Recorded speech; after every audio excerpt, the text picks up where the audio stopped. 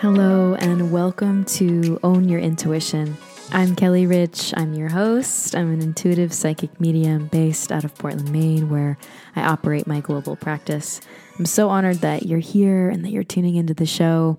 Each week you can expect a new episode ranging anywhere from a guided meditation or journey to interviews, how-tos, tips, tricks.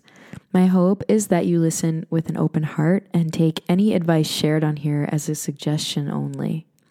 You can now schedule your intuitive reading, your mentorship, or private training from anywhere in the world by logging on to my website, kellyrichintuitive.com, where you'll find my schedule and you can adjust to your time zone to see when I'm available.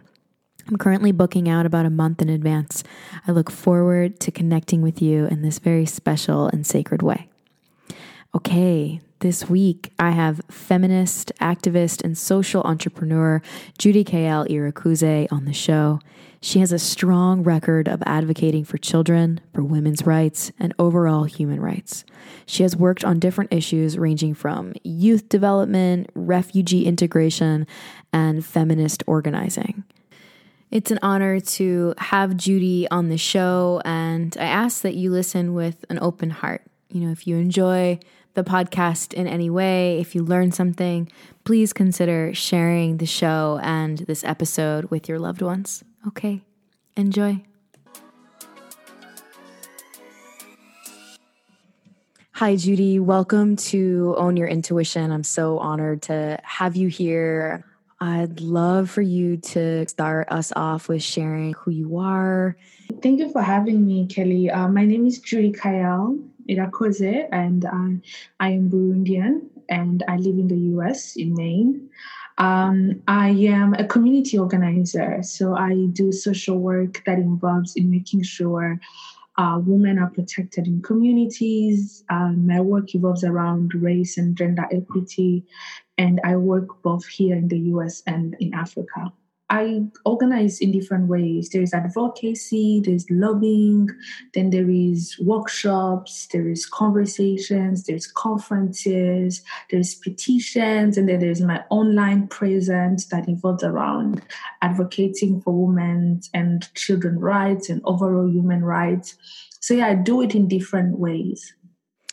That's wonderful. I remember when we were talking a few weeks ago, I brought up the topic around the Black Lives Matter movement. And you brought up a point that I haven't seen around this idea that women and children are left out of the equation sometimes, and that in some points, or I guess facets of the Black Lives Matter movement, that they may have been left out of that conversation. Yeah, it's actually sad because there's an amazing quote that's everywhere that everyone talks about. They talk about how the least protected person in America is a Black woman. But sometimes people don't sit with that. What does it mean that the least protected person in America is a Black woman? It means that even in the conversation around Black Lives Matter, girls and women are left in the equation. And then when we talk about women and children, there is a sense about girls, high school girls, teenage girls in middle school, just kids who, in the middle of all that Black Lives Matter, have to also deal with the aspect of gender within the problems of race, within the communities that are advocating for their Blackness. And also comes from my personal experience as a Black woman in this country to realize that my community will get angry about Black Lives Matter, but when it comes to sexual violence within my community, there is no support at all. And you realize that, do I have to choose between my Blackness and my womanhood? Do I have to come as a Black person before I come as a woman as well? Why can't I come as a Black woman altogether?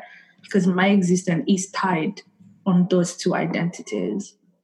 Wow. Yeah, that brings me to actually today when I was just popped on social media for a moment, and you were in a conversation with this gentleman, and you asked the question around, I believe it was like living in a man's world, what it meant to live in a man's world. And I feel like that question and that inquiry is tied into what you're saying as well. Being a Black woman, you have your Blackness here, and then you have your womanhood here. And it's like, okay, in what conversation and what experience that I'm having, which box am I being put in, or which box do I feel like I need to be put in to feel safe in this community? Yeah. Is that correct? Yes, it is. And also because lately there has been a murder of a young immigrant girl. She was Black Nigerian, and she was killed in Florida. And she was killed during a period where she was at the forefront of Black Lives Matter in Florida. And then she died at the hands of a sexual assaulter within her community that targeted her. So all of that brought us to a very needed conversation that we always ignore, that we cannot talk about Blackness without involving womanhood into it. Because Black women aren't only suffering at the expense of their Blackness, there is also gender aspect into it. And it is tied to this Blackness, and we cannot ignore it. I mean, not for so long. Because we can say Black Lives Matter, we can say Breonna Taylor should be alive, but what does it mean for Black women to be alive today? Do you feel like, looking at what happened after George Floyd died and comparing it to what happened after Breonna Taylor died, has some information for us all to ponder? Yes, it has. It has. This morning I was very angry because I saw that Netflix or Hulu is going to release a documentary on Breonna. And all this time, the people who killed her haven't been arrested. Exactly. And you wonder, how should we, what aren't we doing right for these people to be arrested? I mean, Kentucky has named her after streets. They have done anything beside the right thing to do, which is to arrest them. So when is Breonna Taylor mother going to matter? When?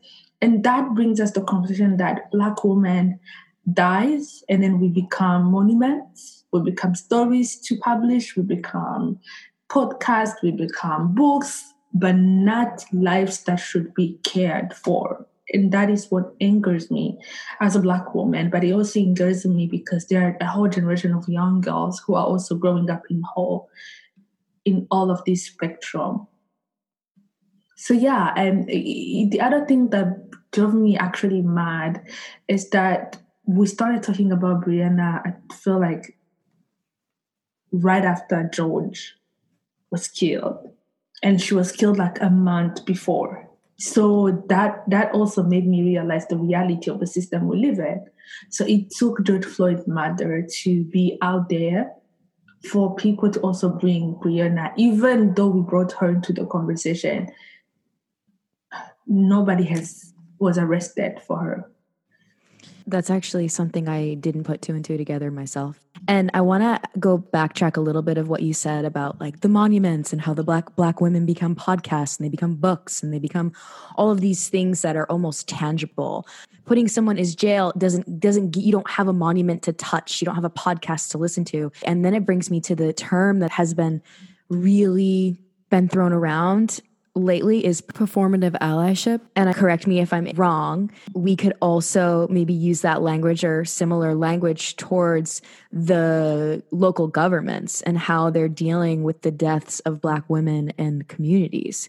And that it's almost like a layer of this performative allyship of like, oh, we're doing something about it. When in reality, are you though? What is that changing? I think we also have to confront the reality that we live in a patriarchal society. And that also means that women's rights are always not a necessary issue. Then comes Blackness into it. So that is why Breonna Taylor, or Watoyin, all these Black women that have been killed gets just to be swept under the rug. Because not only they are Black, they are also women. So, yeah, so we cannot run away from the fact that there is patriarchy into it. And then, of course, performative allyship from local government who are doing anything but the right thing. Anything from kneeling in memory of George Floyd, from tweeting Black Lives Matter, anything but the right thing. And that has scared me a lot because when you see institutions who are tweeting Black Lives Matter, and in their own institutions, they don't even hire the minorities in their own institution. It's purely not diverse. You wonder, do they understand what Black Lives Matter? Do they really understand what's going on? Do they really understand what needs to be said or done? Do they understand this is more than a hashtag? So all of that brings us to a scary world we live in, and the world of internet, where moments like this become trendy without people reflecting on it and what it means. What do you feel that you want to see in this community? You're in Maine now, right? Mm-hmm. Yeah. How do you feel like people can be supportive of Black women right now? Is it with checkbooks, or is it beyond just writing a check? There is actually a good example of someone in the community who did something that truly marked me. I don't know them, but they sent a donation to my organization. But what they did isn't the donation, is the reason behind the donation. So they had a session with their girls. Apparently the person has 2 girls. They sat with them, educated them on what it means to be white girls in Maine and how to show solidarity to Black girls. The next day, the girl said, Mom, we're going to make face masks, we're going to sell them, and we're going to support the organization that is working for Black girls. If we don't bring the conversation in our homes, then what are we doing? Yeah.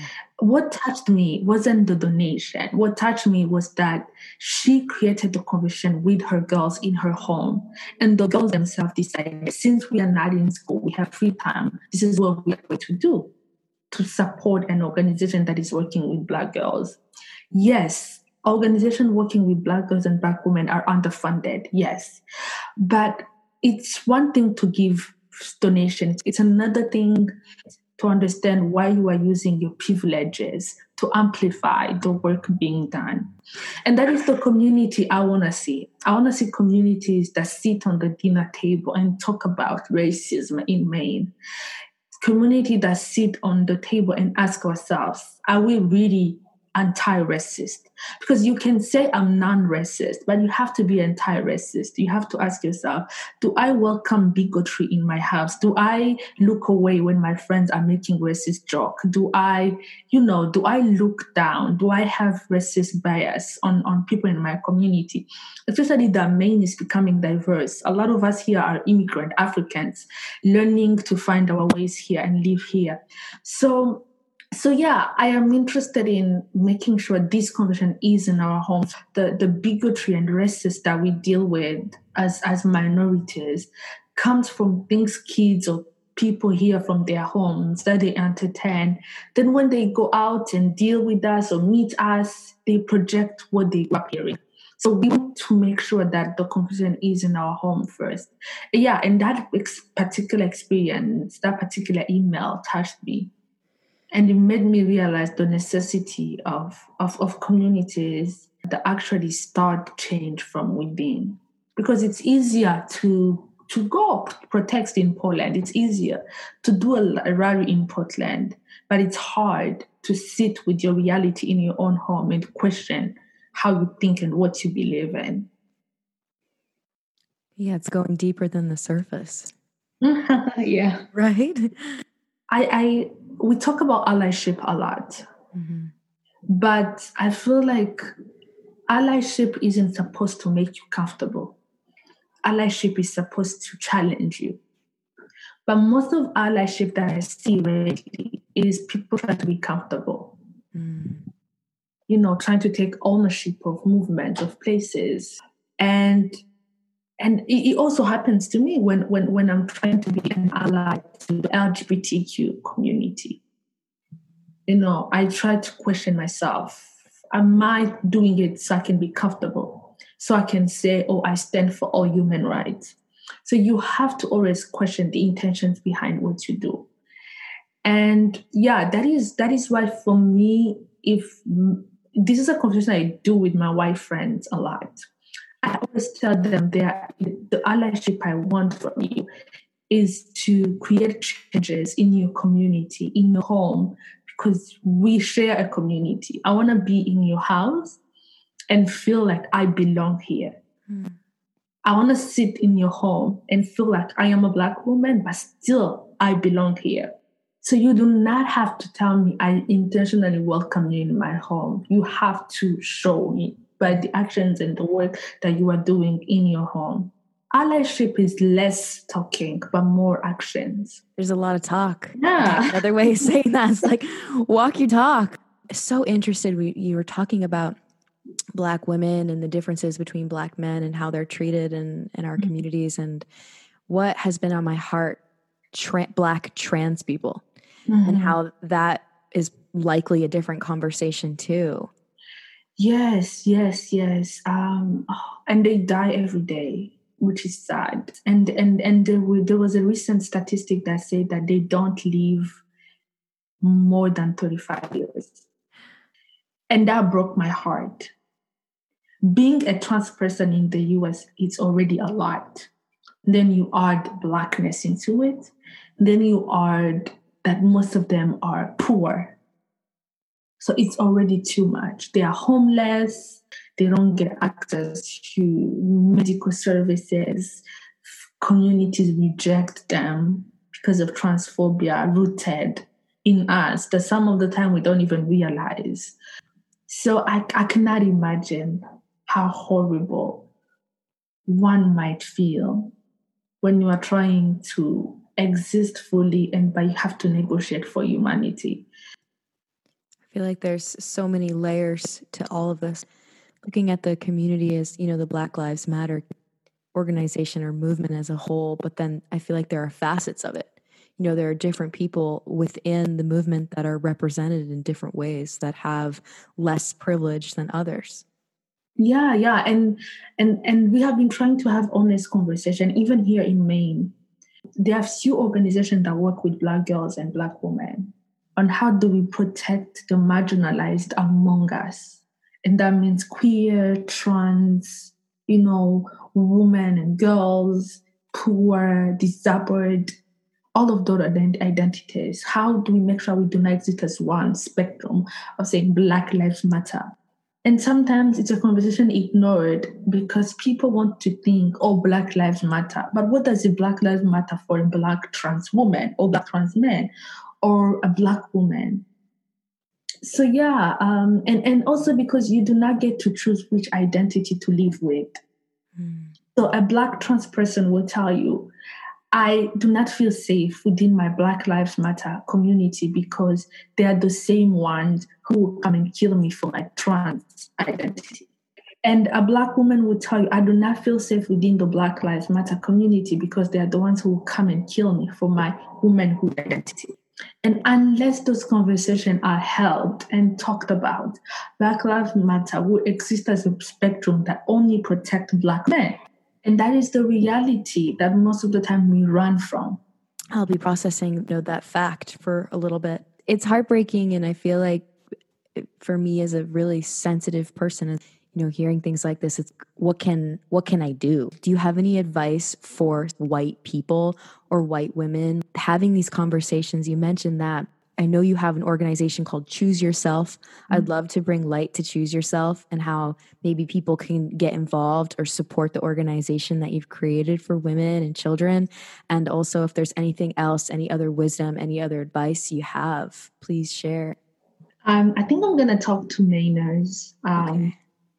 So there's a growing diverse community in Maine, and we would love to see a Maine where everyone is welcomed and everyone is belong.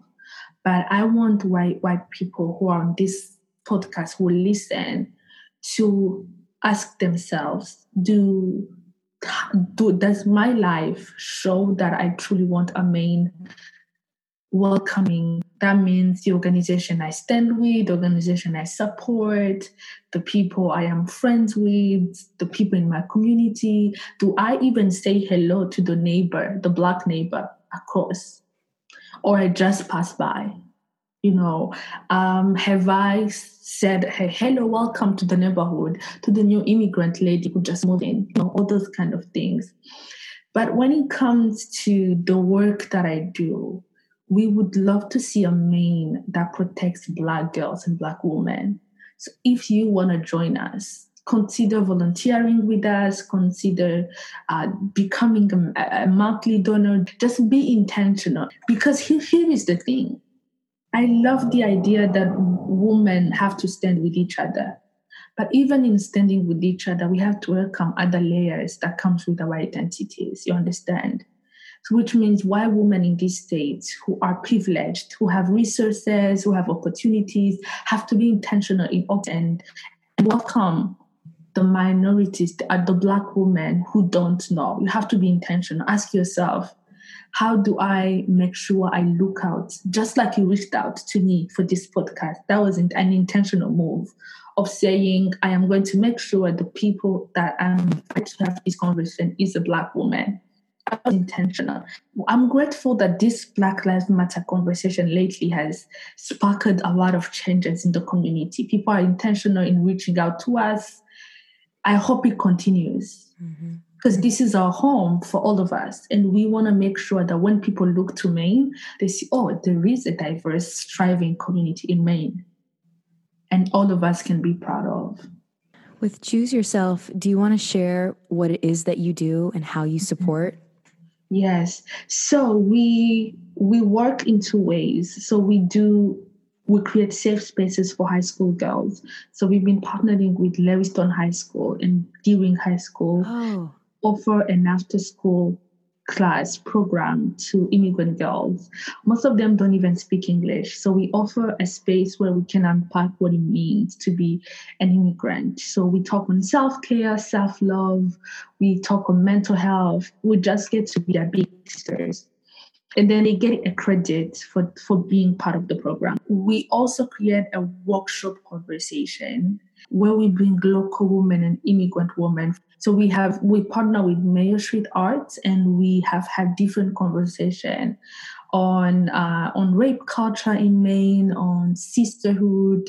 So we try to create a panel that is made of local women and immigrant women and build that sisterhood and also share experiences. That's wonderful. From the beginning of our conversation, you're talking about sexual violence with Black women, and now you're sharing, you talk about the rape culture with your organization, Choose Yourself, with the people that you're supporting.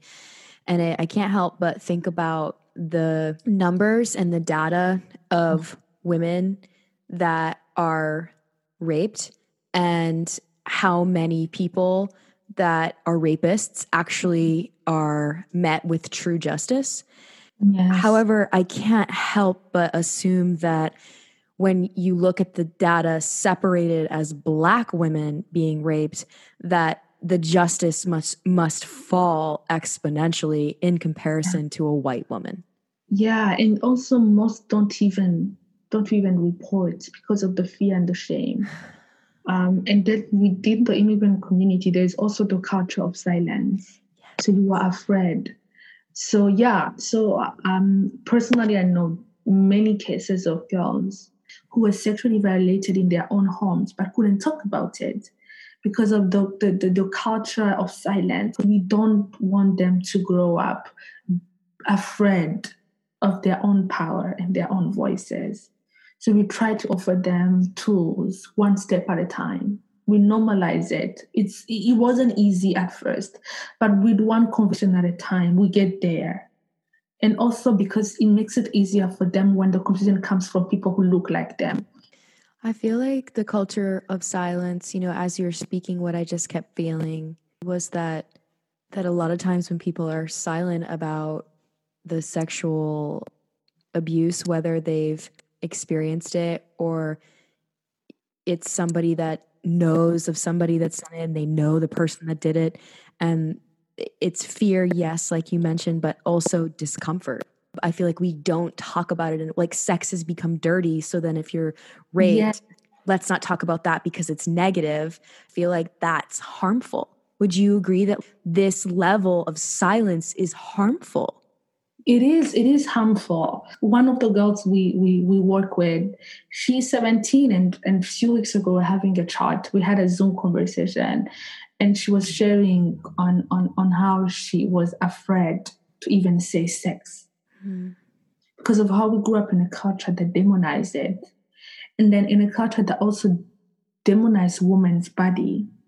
So anything that comes with pleasure, with sex, we run from it. Mm-hmm. So when we are violated, we are afraid because we know we exist in a society that will blame the victim more than the rapist. They will ask you, why were you there? Why were you wearing a short dress?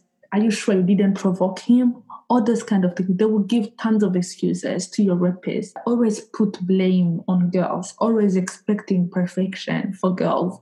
So we try to offer these young girls a place to not be perfect, a place to just be human. And we do it one conversation at a time. That's needed and powerful. You're such a force, Judy.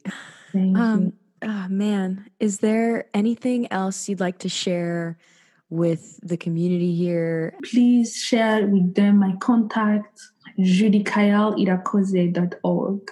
Awesome. Then on Twitter, it's my name, judykayal.irakoze. Instagram, the same, even on Facebook. Well, thank you so much, Judy. I really appreciate your time and your energy and really all the work that you do. Thanks for being you. Thanks for being open and receptive. Thank you. Thank you to you, the lovely listener, for tuning in to this conversation with Judy and I today. If you're wanting to take action and support Judy's organization, Choose Yourself, you can head to chooseyourself.website. If you are available to support the podcast, please consider giving a quick 5-star rating on Apple Podcast and sharing the episode on Instagram and tagging @KellyRichIntuitive. Have a blessed day. I'll be back next week for a new episode of Own Your Intuition, Conversations with Kelly Rich.